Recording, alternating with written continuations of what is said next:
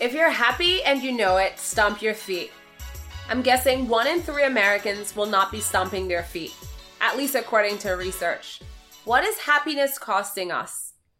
We are taught happiness means material possessions, the big house, the fancy cars, luxurious vacations, the perfect life. We pursue these things only to find out that it leaves us empty. But we keep doing the same things generation after generation, telling our kids, telling our friends, telling people that this will lead us to success when it does not. Doing the same things, expecting a different result, is insanity. Martin Luther King had it right when he said, "Make a career of humanity. Commit yourself to noble struggle for equal rights. You will make a better person of yourself, a greater nation of your country, and a finer world to live in." It's so true. In my coaching program, I teach clients to follow a people-first approach. The idea is that you seek to understand people. You build bridges. You don't compete with other people. You don't compare yourself to other people. And you certainly don't try to destroy them. You commit yourself to humanity. You fight for the cause of others, not just for your own cause, but you're fighting for something that's greater than that of yourself.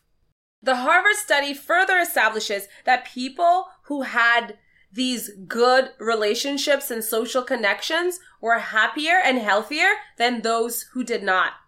Our key to being happier and healthier is in the ability to lean into others rather than leaning into work. This may be difficult to accept, considering we are told that happiness will come one day when we have this perfect life. The more we prolong our happiness, the more we destroy our own health and well-being. Another discovery from the Harvard study is that those with good social connections maintain better memory over long term. Hello? Who doesn't want to have better memory over the long term? I know I do. Relationships, on the other hand, that were toxic, full of drama, conflict, those relationships led to a significant breakdown in the health and happiness of those participants. Furthermore, those people with the high drama life, they did not maintain good memory as they aged. You know, our society, we are obsessed with reality TV. You see people doing the most outrageous things to get the 5 minutes of fame. But if we live our lives full of drama, full of conflict, full of anger, bitterness, then it leads to a breakdown in our bodies. When we live a life rich with human connections, we are happier. What would our lives look like if we valued our friends and family? We tend to mistakenly believe that people are a problem. I tell you, people are our solution and the key to our better health and happiness. If you think about it, how many times, maybe in your own personal life or in someone you know, you see the toll that relationships breakdown cost? For some people, when a relationship breaks down and it doesn't work out, their mental health takes a beating. For some people, they have to check into rehab. And for some, they commit suicide. Relationships are important. And when they don't go well, they can take a drastic toll on our lives. It will serve us well if we shift our priorities to the things that truly matter, to the things that are proven to make us happier and healthier. But why is this so difficult? Why is it so easy to choose to work more hours than it is to resolve a conflict with a friend or a loved one? Well, because people are complicated creatures. And we tend to want to have them behave the way we want. We want to mold them and shape them. We just really want little puppets. We try to fix people often, which leads us to feeling frustration when they don't conform to our standards. I wonder what our lives would look like if we decided to just accept people and treat them the way that they deserve to be treated instead of us trying to fix them. What if we committed to appreciating people just the way they are? You see, the quality of our lives are determined by the quality of our relationships.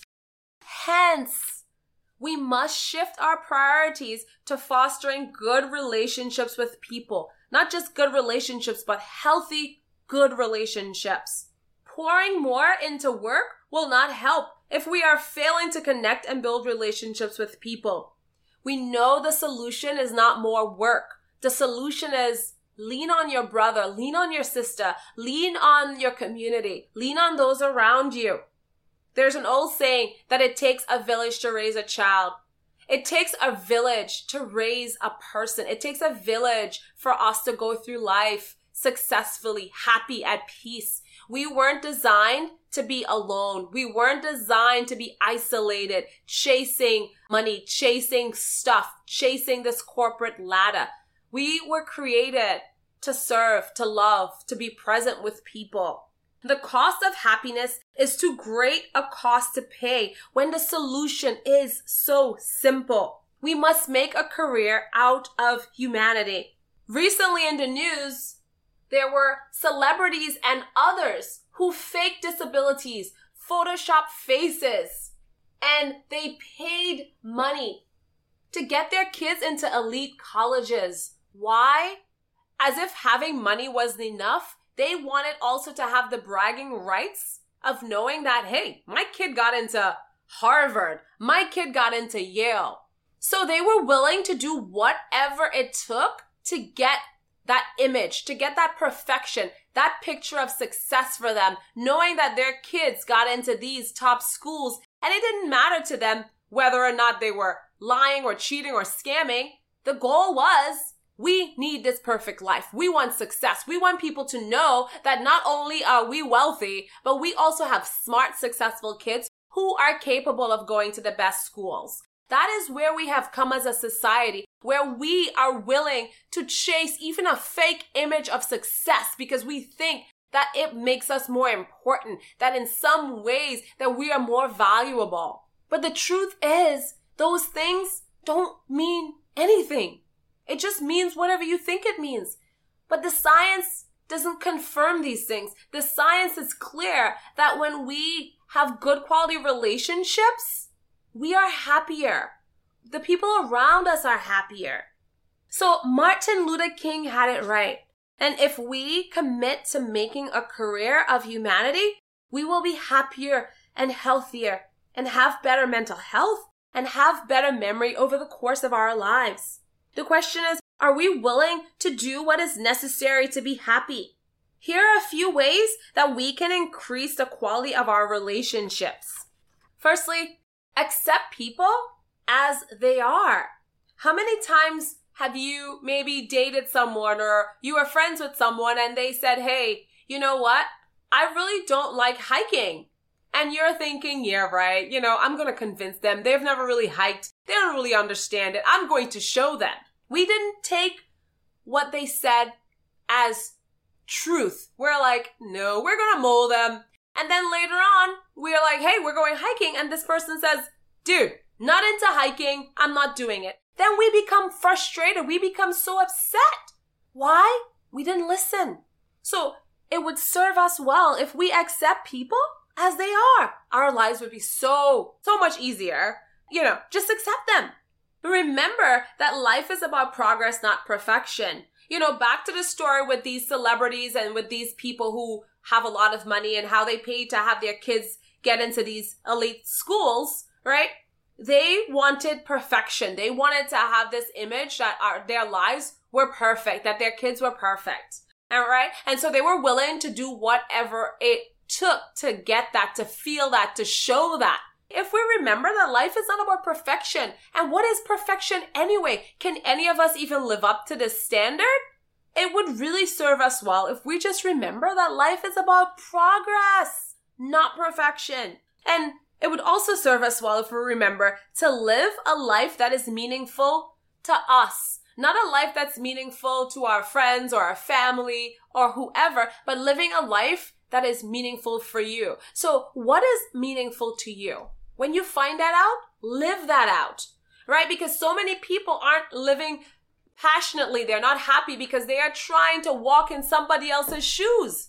These shoes were not designed for us. So therefore, we're not going to fit it. And our lives would always feel like it's just something isn't right. And that's because we're not living our truths. We have to live life according to what we know is going to work well for us. And then the other thing is, appreciate your flaws. We must appreciate our flaws and the flaws of those around us. No one's perfect, and perfection is boring, right? Appreciate your flaws and laugh at that. That's cool. Like, it's not that big of a deal, right? Other thing is, seek to understand people first. How many times do we enter a conversation not really intending to listen, just trying to make our point to let the person know, hey, I know everything, I'm smarter than you, you're really stupid, I know more. And we're not really listening. I'm saying seek first to understand. Practice empathetic listening. And you are going to contribute better to the conversation and really understand this person.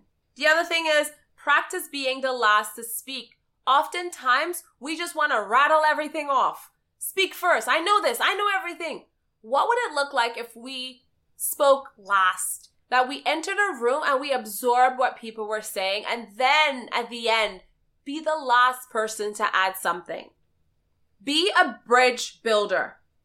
Many people go around torching bridges, feeling like they don't need people. They only need people who maybe have a certain title or maybe went to a certain school. They trample on people who they feel are beneath them or less than them or maybe make less money. That is a foolish approach, right? We must make a career of humanity. That means all people. We must respect all people, fight for all people. It doesn't matter if you're white or if you're black or if you're Jewish or whatever. It doesn't matter who you are. We are all woven together as humanity. And so what affects one directly affects all indirectly. And so we are woven together. So for better or worse, we are the human race. And so we must remember that. We must seek to be a bridge builder rather than a destroyer. The other thing is, reach out to people who are important and tell them, I appreciate you. I value you. I remember when you did this for me. Thank you. That would transform your relationships rather than criticizing people, condemning people. What would your relationships look like if you just took some efforts to water it, to pour in some good fertilizer, constructive feedback, kindness, practice empathetic listening? Wow, it would be a game changer. Then the other thing is, remember that people go where they feel appreciated, but stay where they feel valued. When we don't value people, they don't really want to be around us. If you find that you're constantly lonely and isolated and you try to make friends, but people don't really want to be around you, what are you doing when you're with them? Are you criticizing them? Are you being sarcastic? Are you talking down to them? Are you belittling them? Or are you valuing them? You see, if you value people, they will flock to you. So practice valuing people. So those are just a couple of experiments for you to think of trying. If you want to be happier and healthier, have better mental health and long-term memory over the course of your life, then you must do something different. And I hope that you practice some of these tips because I want you to be happy and healthy and just your awesome best self. Until next time, remember, attitude changes everything.